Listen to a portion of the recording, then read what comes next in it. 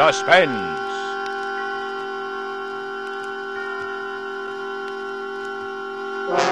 Radio's outstanding theater of thrills brings you an hour, a full 60 minutes of suspense. Tonight, our stars, Miss Helen Walker and Mr. John Beale. Our story, Deadline at Dawn by William Irish. A suspense play produced and directed by Anton M. Leader.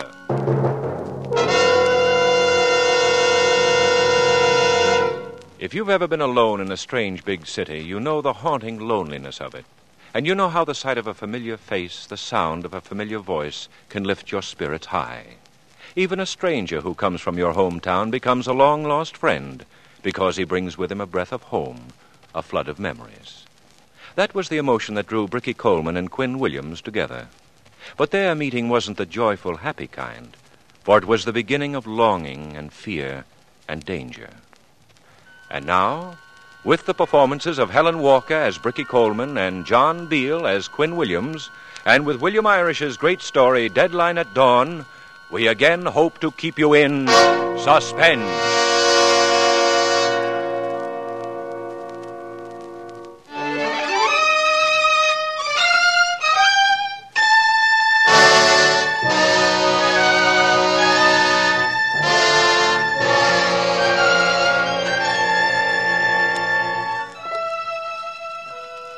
Until I met him, men were just pink dance tickets to me. They were just 2.5 cents worth of commission on the dime. Pairs of feet that kept crowding mine all over the map, all over the floor, all over the night. They were blank faces that could steer me any way they wanted, until their 5 minutes were up. Because I was a New York taxi dancer, until I met him. A girl from a small town, caught and held fast in the big city, with all her dreams forgotten and all her hopes gone, and not caring anymore, not caring at all, until I met him. They always dimmed the lights for the last dance, just to make the customers feel sentimental about it all. At 1 a.m, I was through again for the day. I'd put on my coat, go out the side door, walk past the sad sacks who thought they were wolves and loitered on the sidewalk. And then I'd begin the 20 blocks to home. Home was a filthy old brownstone down near the river, with a long cease, an old army cot. That was home. But at least it was a place where I could get out of my shoes and make some coffee and sleep to forget. I'd get home about 1:30. You left your door open. So I left my door open. Did you think that was an invitation to walk in? You better close it now. Hey, listen here. Close it. Please. All right. Now, if you're a burglar, you won't find anything. The rats got here first. I am a burglar. Well, then you're not a very smart one. What are you looking for, coffee grounds? I wasn't looking for anything. Well, then why don't you go, please? Find a nice rich old lady to rob. Look, I need a place to stay for a while. I thought maybe you would let me... What, stay here? Look, I don't hand out favors. You're nothing to me. I know. It was just a hunch I had. The way you were looking at me. I thought I could come here for help. The way I was looking? I've never seen you before in my life. Well, you were looking straight at me. At the dance hall about an hour ago. You mean you were at the Cinderella Ballroom tonight? Don't you remember me? No. Well, that's funny. It's not funny at all. You all look the same to me. Namely, horrible. Well, I guess it's my mistake. But I was sure. You seemed so nice. Did I? Yeah. That's because I was thinking of home. I always do that on the job. Makes the night go faster. I guess I know what you mean. What'd you do, follow me? No. The man at the door gave me your address. For $1. Oh, he did he? Yeah, I wanted to get off the streets. This time of night, the cops are curious. I thought I saw one of them following me, so I beat it down this hall to hide. That's when I found your door open. You picked a good place for hiding. Nobody ever comes here but the landlady. once a month. Please let me stay a while. Please. What's your name? Quinn Williams. Quinn? Yeah. Never heard that name before. It used to be my mother's before she got married. I see. What do you say? You want some coffee, Quinn? Oh, thanks. Thanks. But get this straight. 1 cup of coffee and nothing more. No sugar goes with it. You give me 1 blink too many... Just coffee, I understand. A man can tell by looking at a girl whether she means one thing or another. You'd be surprised how many of them ought to have an optician. I know. Give me a match for the oven. Here you are.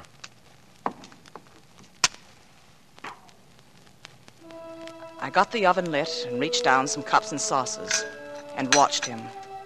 Not that I was worried. I wouldn't have closed the door if I hadn't thought I could handle him. It was only that he was so young, and his face was so tight and strained. He'd been beat by the city. Must have been like taking candy away from a baby. And he trusted me because I'd smiled at him while I was dancing. And he thought that smile was for him. I wished it was all of a sudden, because he was different. Coffee won't be long. Well, that's all right. I'm in no hurry. You're pretty young for a burglar, aren't you? Well, it doesn't take much training. Where'd you come from? And how'd it happen? Oh, I come from a little town.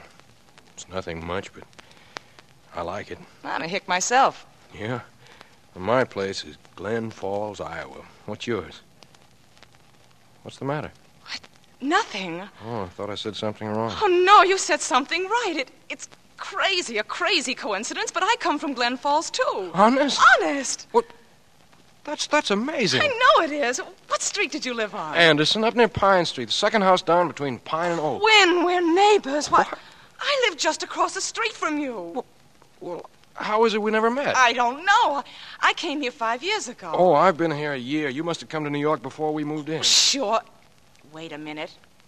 Have you got a brother with a lot of freckles? Yeah, Johnny. He's just a kid, about 18. My sister's been writing to me about her new boyfriend, a boy named Williams. How perfect he is, except for the freckles, and of course they'll wear off. Oh, that's Johnny. Ah, so you're the boy next door. Well, we'd probably have known each other very well if you'd stayed home. I know. I wish you had stayed. I do, too. What's your name? Ruth Coleman. Everybody at home calls me Bricky. They started it because I know, because of your hair, huh? That's right. Do you ever feel that you want to go back? Every day. There's a bus leaves New York every morning at 6. I know. I've inquired. I've got the fare sewed up in my mattress. Why haven't you gone? Because my mother thinks I'm dancing in a Broadway show. Because I'd be too ashamed. Because it's so hard to go back. Yeah, but you ought to go, Bricky. This morning at 6 o'clock. It's hard. You ought to go back.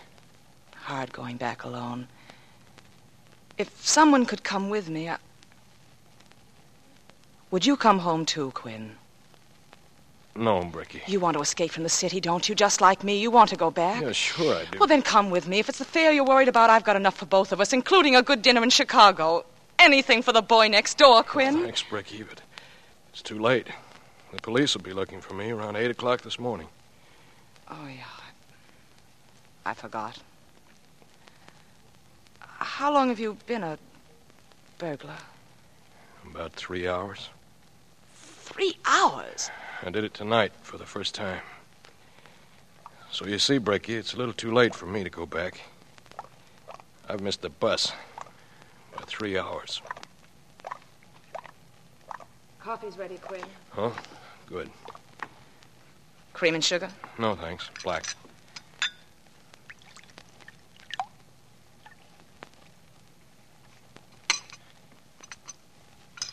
Was it easy? Very easy. Why'd you do it? You'll do anything when you've gone for 4 days without eating. Oh. But it's funny. After I'd done it, I went straight to the best restaurant in town. I looked at the menu and got ready to order everything on it.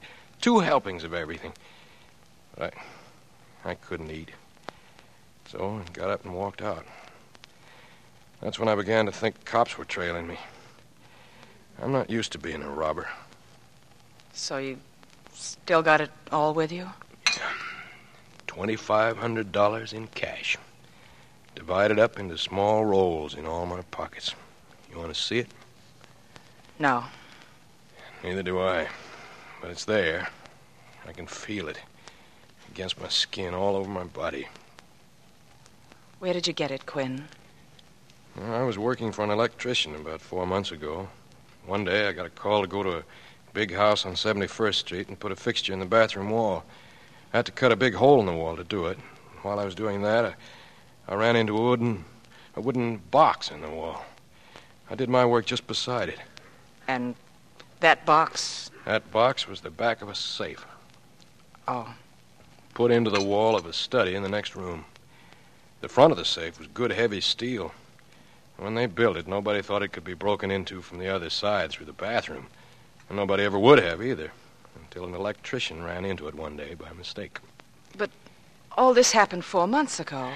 Yeah. You see, I'd brought more tools with me than I needed that day, and I left some of them in my bag downstairs on a little table near the front door. Well, when I got back to the shop, I found a key in the bag. I must have brushed it in while I was putting the tools back after finishing the job. It turned out to be a key to the front door. You didn't return it? I didn't. Oh, I meant to, but right then I forgot all about it. And when I did remember that I had the key, I was out of work and hungry and wanting money badly, so I went back there to the box. I opened that hole again, pulled the back of the safe out. I didn't bother with any of the papers or securities. I just took the cash. The house was empty. The man who lives there, a society fella by the name of Graves, was probably out on the town, so I just walked out the front door. Seems like 10 years ago. It was only 3 hours. So this Graves man will see the hole in the morning when he goes in to take a shower, and then he'll call the police. It'll be a quick trial, and a short one. But the sentence won't be so short. The boy next door.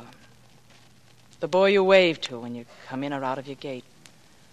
The grinning boy next door, friendly as a puppy. Go back, Bricky. It's where you belong. It's the only kind of life for you. Come with me, Quinn. I've told you I can't. They've got a long arm. They'll find me. And I'd rather have them find me here in the city. Have you still got the key? The key you went in with? Yeah. Why? Well, if you can get back in before he comes home, just in and out, long enough to put the money back, they won't come all the way to Iowa for you just for chopping a hole in the wall if nothing's been taken. But Bricky, that probably... Don't you want to go home at 6 o'clock this morning? Yes, Bricky. If he's out on the town, he won't be home yet. At least that's what we'll pray for. We? We'll go together, now. I'll wait outside for you, and then we'll go down to the terminal and buy our tickets. And wait for the bus. We'll wait for dawn together, Quinn. You mean you'd do this for me? For the boy next door? Anytime. Anything. There was no time to lose. Graves might be coming home any minute. I ripped the money out of my mattress and we ran out into the cold, empty streets, just as a cab cruised by. We piled into it and told him to take us to 71st Street, and to take us fast. Everybody's always in a hurry. What's your hurry? The night's young yet. Never mind the conversation, Joe. Drive. The customer's always right.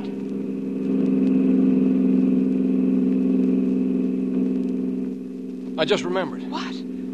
I can't pay for this cab unless I use some of our capital. I don't care what you use, pal, just so it's money. Don't worry about it. You'll get paid.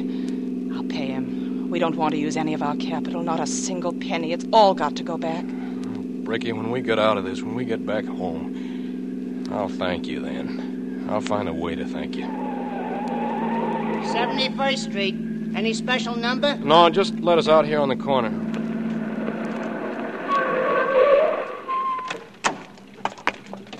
That's 90 cents. And I can break a 50 if I have to. Here's 90 cents. And here's a dime. Have fun.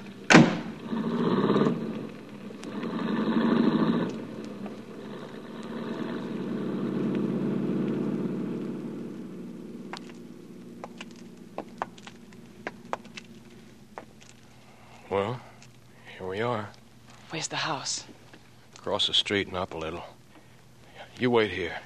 All right. Don't come any closer than this. I'll be back in no time.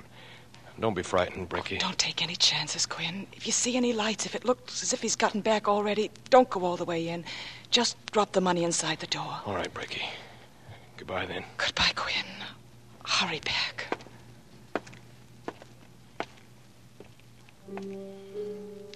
I waited for him there in the chilly night, on the dark, empty street.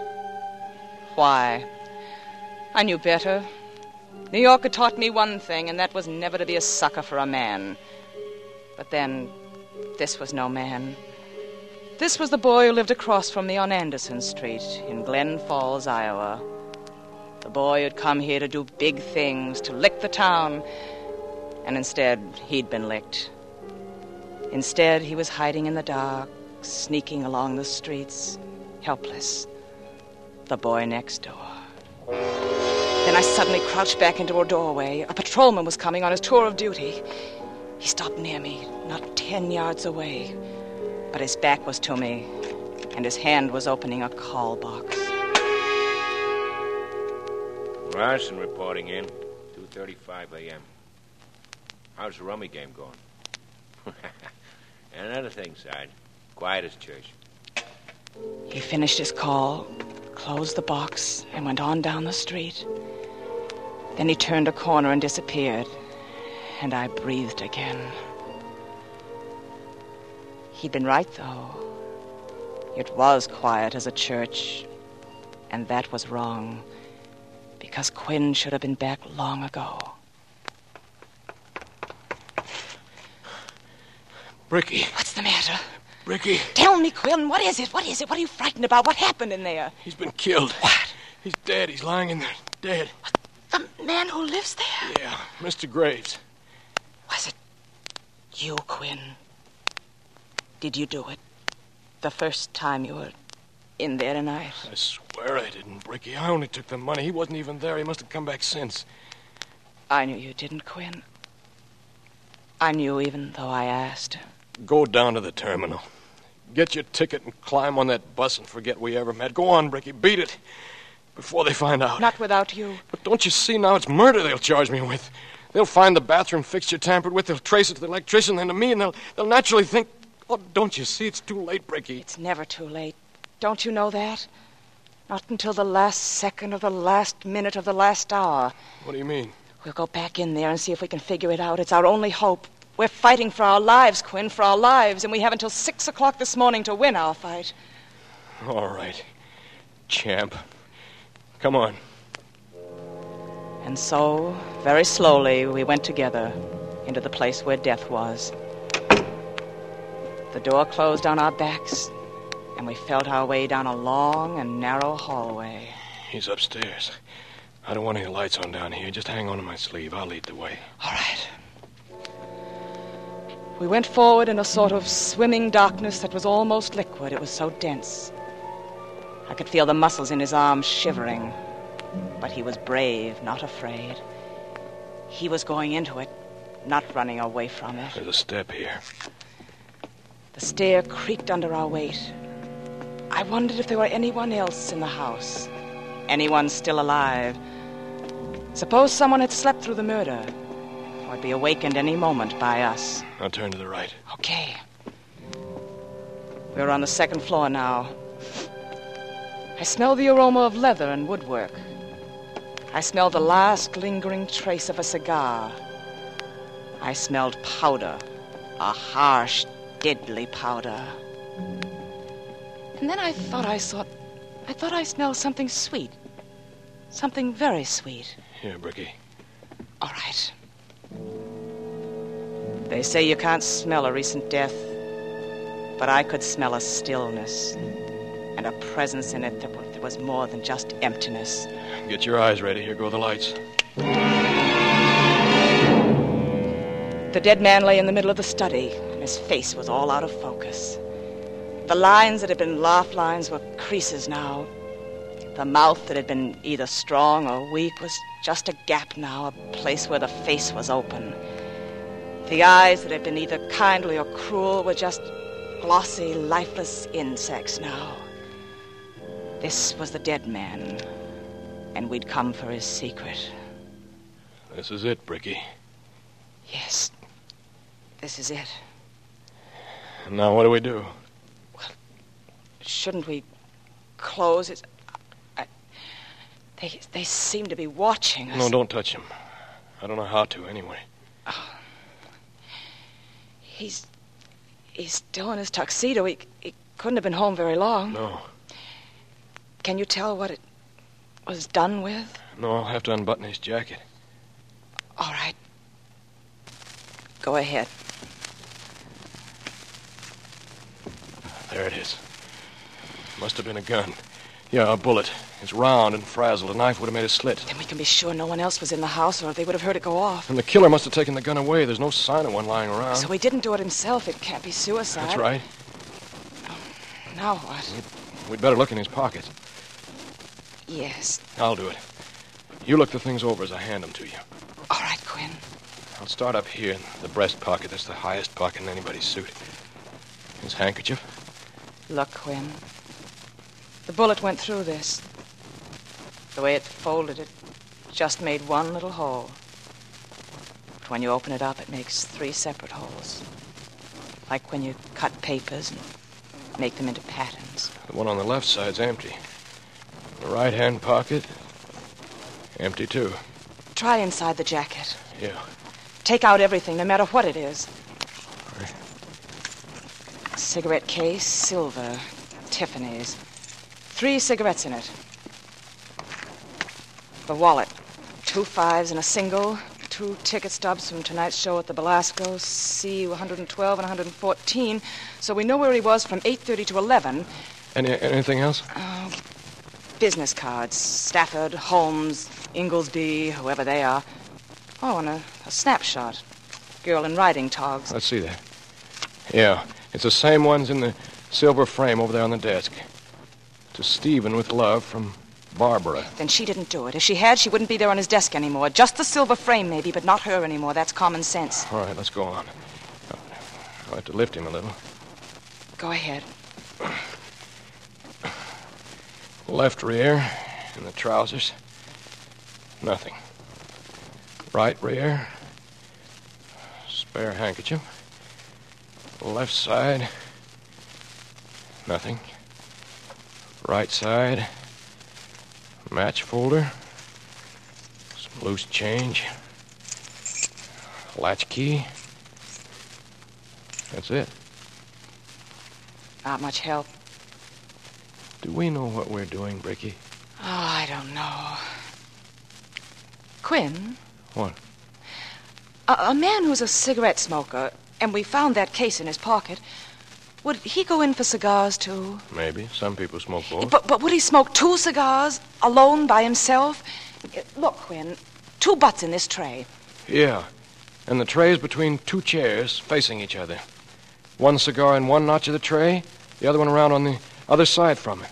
2 people, Quinn. 2 men. And they were having an argument. One of them was worked up about something. You see, this butt is smooth at the mouth end. And look at this one. Chewed to ribbons, chewed to a fringe. That tells it. But which is which? Who was calm and who was steamed up? And who was the other man with Graves? Oh, Quinn. Wait a minute. Here's something. What? Must have fallen out of his pocket. He was probably sitting on it. Fine. Another book of matches. That's just it. Another one. Graves had some on him, so this is the other man. And did he leave his name on it? No, but he was excited. Look how many matches he used up just on that 1 cigar. The folder could have been half used up before he began. Well, maybe, but here, take this. What does it tell you? It tells me to chew Dawson's gum. Not the cover, inside. I don't know. What are you driving at? Now, wait. Here, take my matches. Now, tear one off and strike it. All right. Okay, blow it out. You see what you did? No. You tore the match from the right-hand side, didn't you? Yeah? That's what everybody does. They start on the outside, on the right, and work their way over to the left. But this folder was worked in reverse. Now do you see? The man sitting in this chair, facing Graves, was left-handed. I see. We're making progress. Are we, Quinn? Well, of course we are. We know this man was rattled about something. That he whittled away 15 matches to one cigar, then mangled it to ribbons between his teeth. That he was probably on bad terms with Graves, and that he's left-handed. Fine. Only you've missed something. What? The matches belonged to a woman. A woman? A woman chopped that cigar to pieces? Smell the folder. What do you get? Sulfur, the way matches always smell. Oh, give that a minute to clear away. That's the stronger of the two. It tops the other. Now. Okay. Perfume, isn't it? Yeah. It's been carried around all day in a handbag. A handbag that stinks of perfume. I noticed it in the dock when we were coming in. There's been a woman in this room tonight. Well, that gives us two of them. A man and a woman. And they weren't here together. There are only two chairs, one for Graves and the other one for each of his visitors. Who was the last to go, the man or the woman? I don't know, but we're started. Look what we've dug up in half an hour. 2 unidentified people in the biggest city in the world. Oh, you're right. It's no use. Oh, even so, we can't give up. It's no use. And what's more, I'm yellow, Bricky. Let's give it up. You're not yellow, Quinn, or I wouldn't be up here in this room with you. I'd better tell you this while I can, Bricky. What? I love you. It's 3 o'clock, Quinn, and we have till 6. 3 hours. Bricky. Save it, Quinn. Save it for the bus when we're on our way home. All right. But I don't know what to do next, do you? No, I don't. What's that?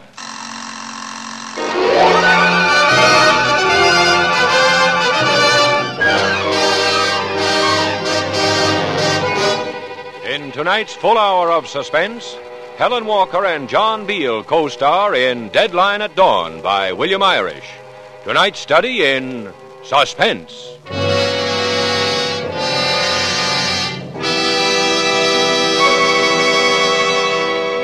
In just a moment, we will return with Act Two of Suspense.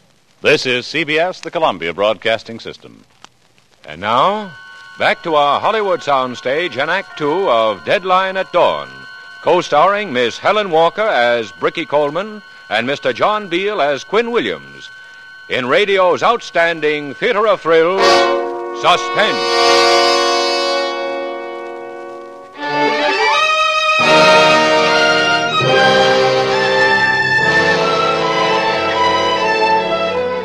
All the emotions of a lifetime have been crowded into one night for Bricky Coleman and Quinn Williams. And dawn is a fast-approaching deadline which they must meet. The bus which will take them to home in safety seems remote and unattainable as they stand now over the body of a dead man in the quiet apartment, knowing that they must find his murderer or stand incriminated for the crime themselves. And suddenly, a terrifying sound comes to them. What is it, Bricky? What is it? Sounds like a burglar alarm. Well, the front doorbell, maybe. Wait a minute. There's a box over there against the wall. Telephone. Follow the cord. It's in his desk. In the drawer. What shall we do? I ought to answer it. Oh, be careful. You'll have the police here. They'll know it's not his voice. I'll talk low. I'll pretend I'm him. Say a prayer, Bricky.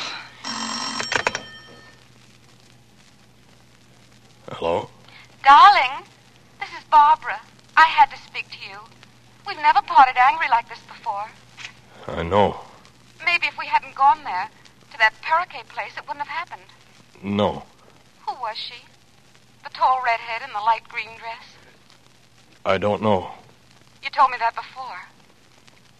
Then why'd she slip a note into your hand? I saw her do it, you know. Did you? And then you couldn't wait to see me to my door and get me off your hands. What happened, Steve? Did this woman come by to see you afterward? Is that why you wanted to get rid of me? No, Barbara. Steve, you sound so far away. Is it the telephone?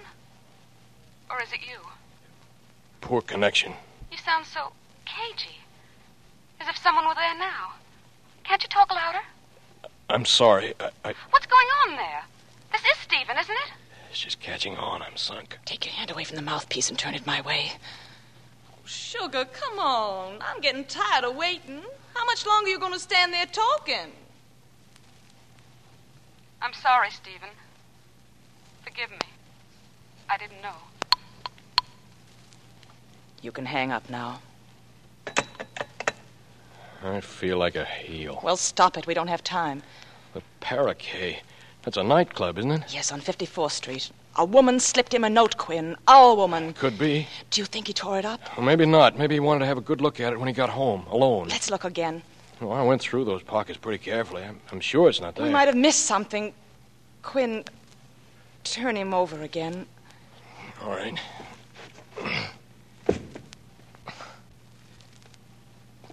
Nothing. Nothing at all. Shall we go through the desk? Wait a minute. What? Run your eyes over him again. I don't see a thing. He's very well dressed. And yet, isn't that a hole in the heel of his sock? There, just showing over the shoe? Well, that's funny. Take his shoe off, Quinn. Okay. The note. Of course. He didn't want Barbara to see it. So he hid it here until he could be alone. And he never was alone. Just a scrawl. Go on. Mr. Graves, I'd like to speak to you in private after you've taken the young lady home. And I don't mean some other time, I mean tonight. I wouldn't want to be disappointed. That's all. It isn't signed. The woman of the matches. Sounds like a shakedown. You mean blackmail? That's right. He'd have to pay attention to a note like this. Then we're going night clubbing, my boy. We'll visit the Paraquet. It'll be closing by now. She must have been seen there. A tall redhead in a light green dress. We'll check with the people who work there. They'll still be around. Waiters, checkroom girl, washroom attendant. We'll find her. Oh, we will, Bricky. I'll trace her if I have to go over the hairbrushes in the dressing room one by one for stray red hairs. Well, let me kill the lights. I'll be right with you. Hey, don't forget the switch, the one over the sink in the bathroom. I won't. Come on, Quinn. Time's running out. In a minute. Is anything wrong? I don't know. Look what I found. Why, it's a check. Yeah. Made out to Stephen Graves for $12,000. Signed by Arthur Holmes. And look how it's stamped. Returned. No funds. Where'd you find it? In the dry bottom of the tub. How did it ever get there? Just one way. When I came here tonight, the first time, I did it. How? Well, don't you see, when I pulled the cash box out and opened it, the check must have slipped out into the tub without my noticing it. Oh. And then this fella Holmes came, our jittery cigar smoker, maybe to ask Graves not to prosecute on a bad check, to stall for time. Graves went to find the check, and he couldn't, because it was on the other side of the wall, in his bathtub. And Holmes thought he was trying to put something over on him. And you think Holmes shot him, killed him for $12,000? Well, it's been done before. And what about our redhead? Oh, Bricky, it's the man. It's got to be. I think it's the woman. We'll have to split up. No, let's do it together. The way we started. It's too late. We can't follow them one at a time. Our deadline's at dawn, Quinn, and we've got less than 3 hours. For that bus to Glen Falls. The last bus. Remember that. It's the last bus for you. And for me, too. Then we'll be saying goodbye, Bricky? Yes, Quinn. Goodbye. Till dawn.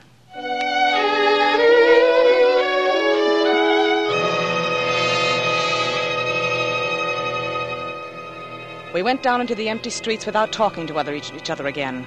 And I went one way and Quinn went the other. In 10 minutes, we were blocks apart. Maybe miles.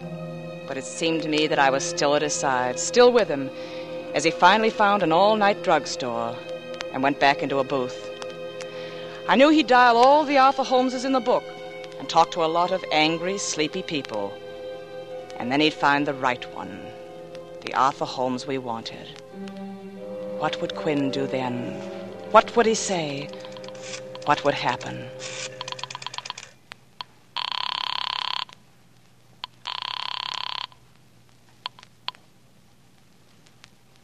Hello? Yes? Is this Mr. Arthur Holmes? Who is this? Well, Mr. Holmes, you don't know me. Who is this that wants to speak to Mr. Holmes? The name isn't known to you, Mr. Holmes, but... What makes you think this is Mr. Holmes? And are you aware that it's almost 4 o'clock in the morning? What do you want? I have a check here that belongs to Mr. Holmes. Will you let me talk to him? You're speaking to him. It's made out to Stephen Graves, and I have it right here in my hand. Where did you find it? I found it on the seat of a taxi. It must have slipped out of someone's wallet. Who was with you when you found it? No one, just me, by myself. Whom did you show it to afterwards? No one? Who's with you now? No one, I swear. And you called because you thought I might want it back. Yeah, that's right. I'm sorry, your time is up. Deposit another nickel, please. Shall I hang up, Mr. Holmes? Put in another nickel. Tell me, what's your name? Quinn Williams. Tell me something about yourself. What do you do? Are you a married man? No, I'm single. I live by myself. Not even a roommate? Nobody. Strictly lone wolf. I'd like to see that check, Quinn. Maybe I can do something for you. Fair enough. There's a little bar called Owen's down on 51st. You know it? I know where it is. It'll take me about 15 minutes to get dressed and get down there. Is 15 minutes good for you? Just fine, Mr. Holmes. I'll see you there. You're a cagey boy, Mr. Holmes. But you swallowed.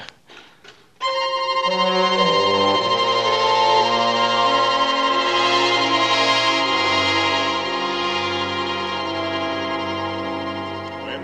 Yeah? Over here in the booth. Oh. Good evening, Mr. Holmes. Good evening. Sit down, won't you? Yeah, I will. You're right on time. Sure. So are you. There's a drink for you. I had to order ahead so I'd be allowed to stay in here. It's past closing time. Thanks. What's the matter, son? Nothing. It'd just be funny, that's all. Funny and kind of corny if you'd slipped a little something into this. Take mine, then. I haven't put it to my mouth yet. I think I will. Well, bottoms up. Bottoms up. My car's around the corner. Would you rather talk about it there? Yeah, I would. I think we ought to be alone. That's easy, son. We can be alone.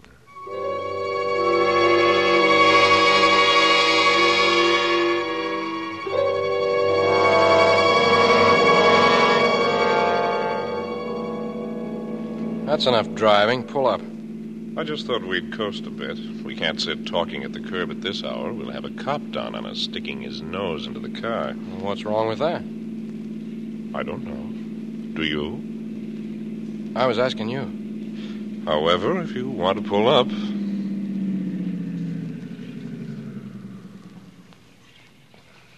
The East River. A mighty mysterious place at this time of day. You're pretty close to the edge, aren't you? The wheels are blocked. You're not nervous, are you? No, I'm not. Now, about that check. I didn't find that check in a cab, Mr. Holmes. I found it in Stephen Graves' house, where he's lying right now on the floor, dead. Stephen, dead? And your cigar is still in the room with him, chewed to a pulp. A Corona, like the one you're smoking right now. You should have taken it with you, Mr. Holmes, after you'd killed him. You seem to know a good deal about this. A little. Just enough to know who the killer is. I feel a little sorry for you. I didn't know you were as young as you are over the phone. What have I got to do with it? You're having a lot of trouble with your eyes, aren't you? Lights on the dashboard have got rings around them, haven't they? Like big soap bubbles. What are you talking about? Say, you talk too much. You've talked yourself into the grave. I would have believed you about finding that check in a taxi. You would have gone to sleep in the car, and when you woke up, you wouldn't have the check on you anymore. But you'd have had a $10 bill in your pocket to sugarcoat the experience. head weighs too much, doesn't it? Too heavy for your neck. My head. You should have stuck to your own drink, son. You were suspicious, but not suspicious enough. You took the wrong glass.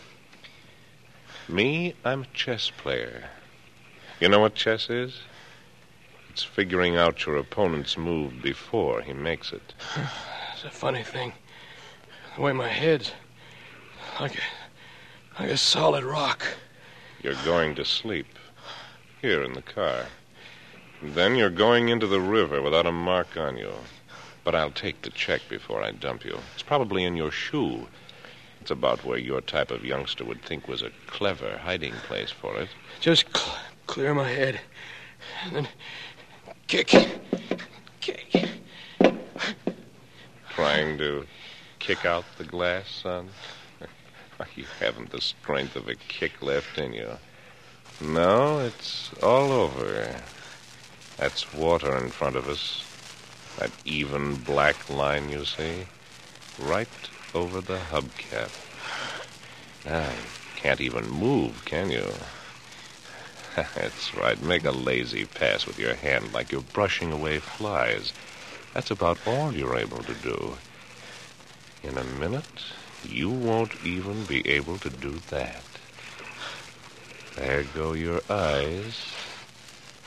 Down, down, down. You won't get away with this, Mr.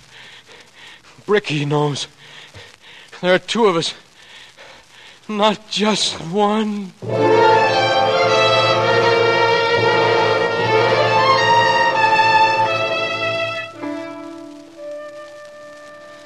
And so I walked away from Quinn, and I was alone again. I'd met him only a few hours before, and with him I'd met my past and my home and everything I loved and wanted. And now I was alone again. Somewhere in this sleeping city, Quinn was after his man, and I was after my woman, my redhead, my long-stemmed American beauty. The nightclub Parakeet was dead. Dead, but not quite cold. Just in the process of giving up the ghost. Every other minute, a solitary figure would come out and walk away. Someone who earned a living inside. This was the 5 o'clock in the afternoon of the nightclub workers, whose clock goes in the opposite direction to that of the rest of the world. And what did I have to go on? A redhead blackmailer who had quickly scribbled a note to a man. And that kind of woman doesn't ordinarily carry around pencil and paper in her purse. She sends messages with her eyes and her hips. If she wants a pencil, she's got to borrow it from the help. Excuse me. Huh? What's the matter? You work here, don't you? I'm in the check room till something better turns up. Why? Well, I wondered, did my friend in a light green dress, a redhead, did she borrow a pencil from you tonight? It works the other way around, honey. The men take out their pencils and give me names and addresses and telephone numbers. I got a fistful. But didn't a woman... It's no dice, honey. I don't even see any women in my stall. Oh. Another long day. My feet swell up all the time. You want to try Epsom salts? Water as hot as you can stand. Excuse me. Well, my name's Jerry. But don't let the name stand in your way. I'm looking for my friend, a redhead in a light green dress. Did she borrow a pencil from you tonight? Not at my end of the bar. How about it, Frank? Sure, Joan Bassett. About midnight. She's always borrowing something and forgetting to give it back. How that girl forgets. Well, that's the way Joni is. Do you know where I can find her? Well, try the Concord. That was the last address. But she's probably moved by now. Oh, thanks, fellas. Can't I do anything for you? Another time, Jerry. Okay, that's a promise. Another time.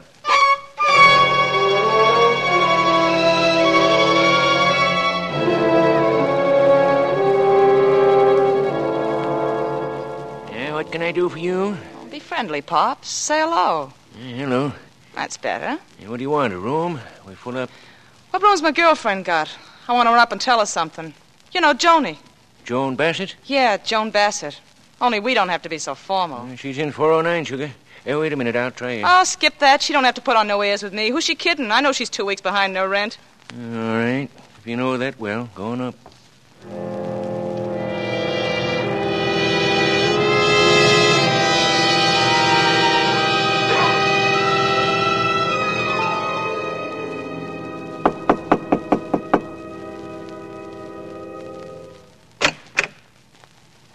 What do you want? You. I want to talk to you. Yeah? Well, just stand out there a minute and tell me what about. We got a friend in common, you and I. It's possible. Go on. This friend's name is Stephen Graves. Suppose you come in a minute. I'll hear what's on your mind. Sure. I thought that might do it. Do you have to lock the door? Yeah, I think I do. Whatever you think best. Begin with your name. You can put me down as Carolyn Miller. All right, Carolyn Miller. Now about Stephen Graves. What makes you think I know him? Stop being polite. You know him. Did he mention me to you? No. He wasn't doing any mentioning of anybody. He wasn't doing anything. You've been over to see him lately? Very lately. I just came from there now. How did you find him? I found him dead. I see. That tap in the kitchen is loose again. Excuse me a minute while I tighten it.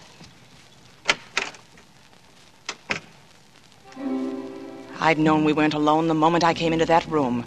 And I knew that faucet in the kitchen was a signal for a quick conference. It was my chance. Maybe I had a minute, maybe only 30 seconds. There was only time for one thing, the open handbag on the dresser. Nothing there. Lipstick, powder, usual junk. And then an unpaid hotel bill for $17.89 from this place, the Concord. No good, worthless, and my time was up. Yet something screamed at me to hold on to it, to slip it inside my stocking high up and to get back into my chair. Well, that's done. Now, where were we? With Stephen Graves. Oh, yeah. Did you go up there alone, or did you have somebody with you? Alone. I don't take my grandmother with me when I'm visiting. I see. Somebody stop you at the door and tell you? Is that how you found out? Cops and people hanging around, lots of excitement? No one knows it. I found him alone. I had a key to the house that he'd given me. I went up, and there he was. Dead. What'd you do? Holler bloody murder and bring everyone down on the place? I got out of there fast and quiet. I don't want to be mixed up in it. Smart girl. And all this happened just a little while ago, huh? Yeah. Nobody knows yet but you? Me and you. Did you come here alone? All alone. Everything I do alone. I guess I've hit the jackpot. Yeah, you sure have, baby. You've hit it hard. Make it tight, Griff, so she can't make any noise. It's tight. Don't worry about that. Well, Miss Carolyn Miller, you're in trouble now. You tell her. So Stephen Graves is dead, and you felt a little nosy about it, huh? You wanted the details. All right, you can have them. You seem to have known him pretty well. Maybe he told you, did he? Did he tell you about his kid brother who married a tavern hostess back in Boston?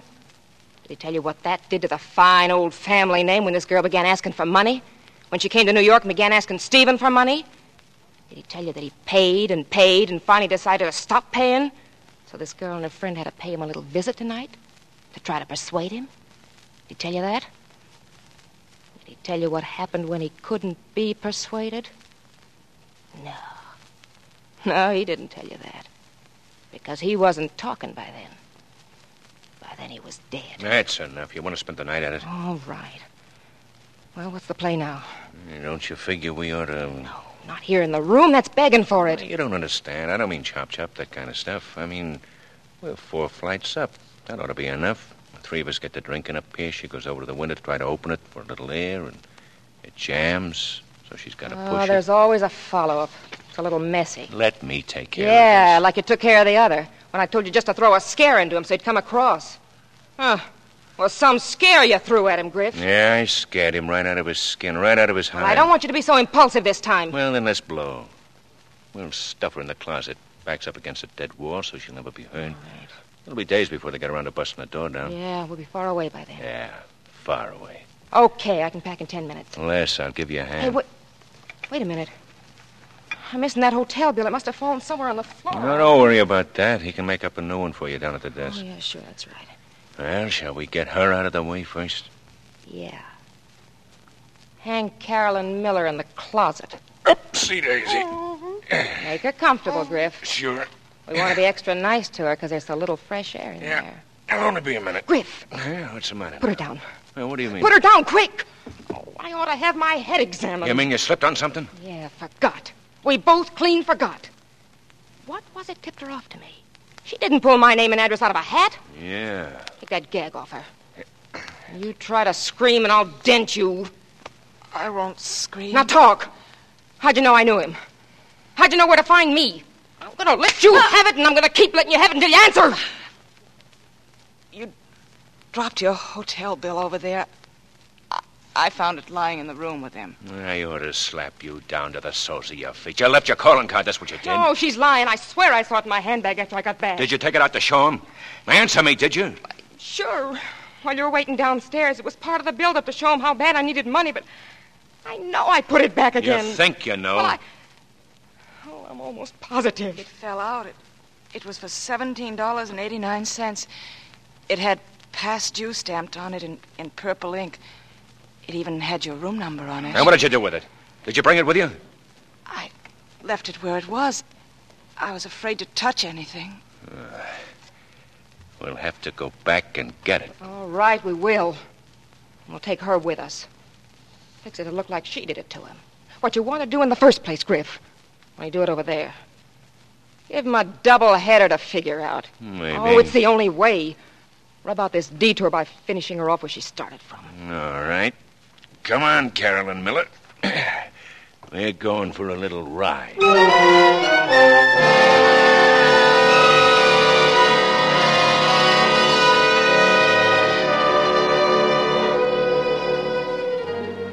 And so I went back into Stephen Graves' house for the second time that night.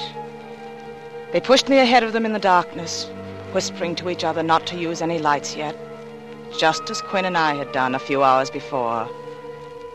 Or was it a few years before? Then we were in the study, and the lights were snapped on, and the dead man was still on the floor. And nobody stepped forward to say, "Bricky, is that you?" No, he wasn't there. Quinn wasn't there, waiting to help me, to save me. Now, let's do what we have to do and get out fast. No, not yet. There's something else first. Well, you. Where is it? Where's that hotel bill? Where'd you say you saw it?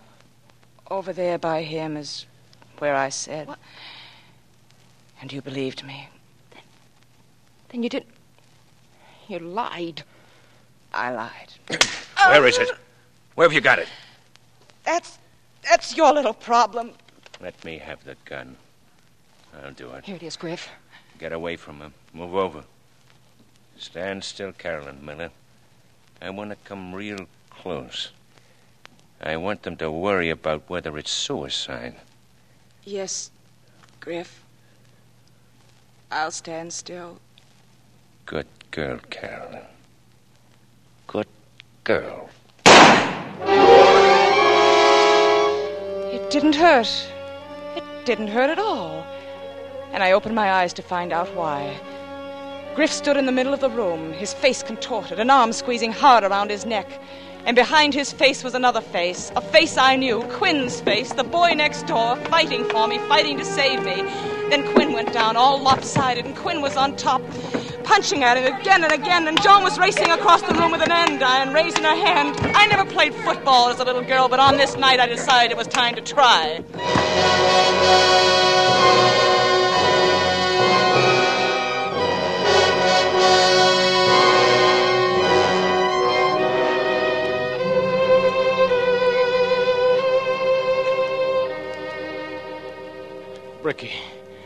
Bricky, darling.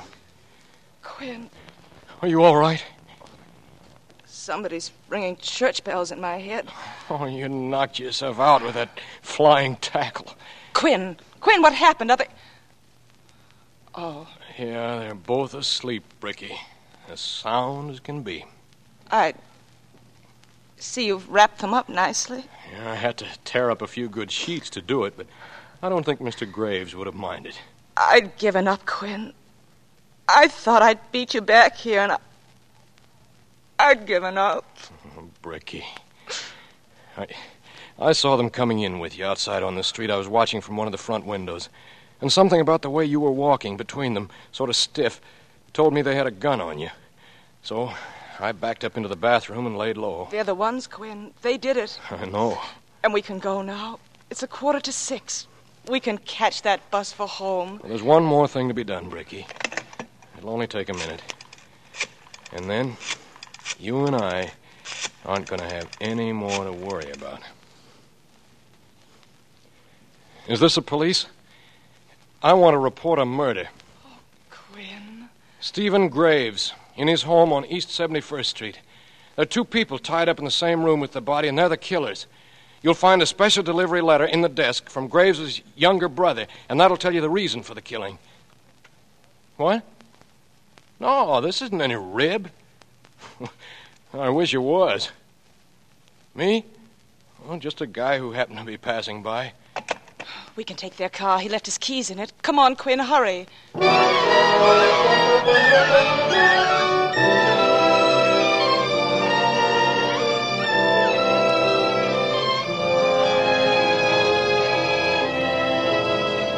Faster, Quinn. Oh, we'll make it. Don't you worry, Bricky.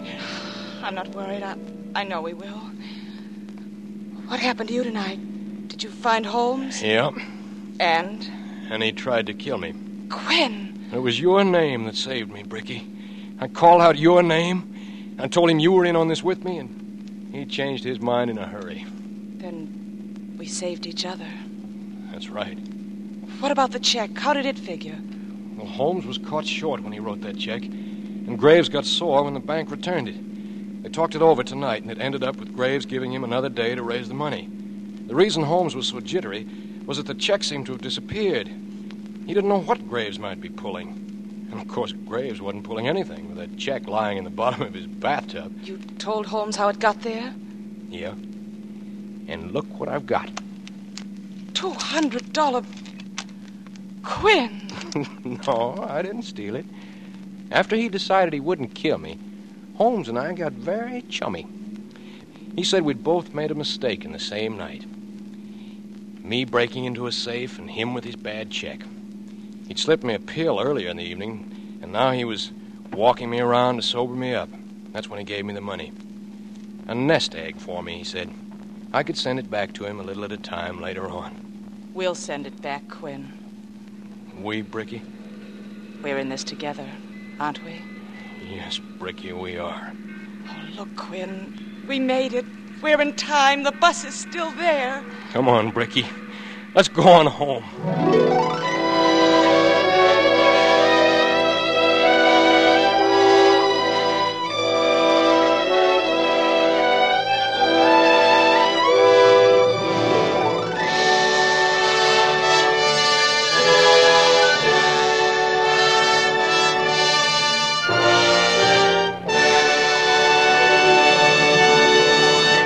Thank you, Helen Walker and John Beale, for your truly wonderful performances as Bricky and Quinn. And to Lillian Byeth, Rye Billsbury, Edith Tackner, Buddy Gray, and Bill Johnstone, thanks for your splendid support. With this performance, suspense leaves the air for a short vacation period. We will return on Thursday at 9 p.m. Eastern Daylight Saving Time, starting Thursday, July 8th. With an outstanding series of gripping suspense stories featuring the acting of your favorite stars of the screen. Watch for the new suspense series starting Thursday, July 8th. Miss Helen Walker may soon be seen in My Dear Secretary, and Mr. John Beale will soon be seen in Paramount's Abigail, Dear Heart. Deadline at Dawn by William Irish was adapted for radio by Irving Ravitch and was produced and directed by Anton M. Leader. Lud Gluskin is our musical director and conductor. Lucien Marowek composes the original scores. Be sure to watch for the new half-hour series of radio's outstanding theater of thrills, Suspense. This is CBS, the Columbia Broadcasting System.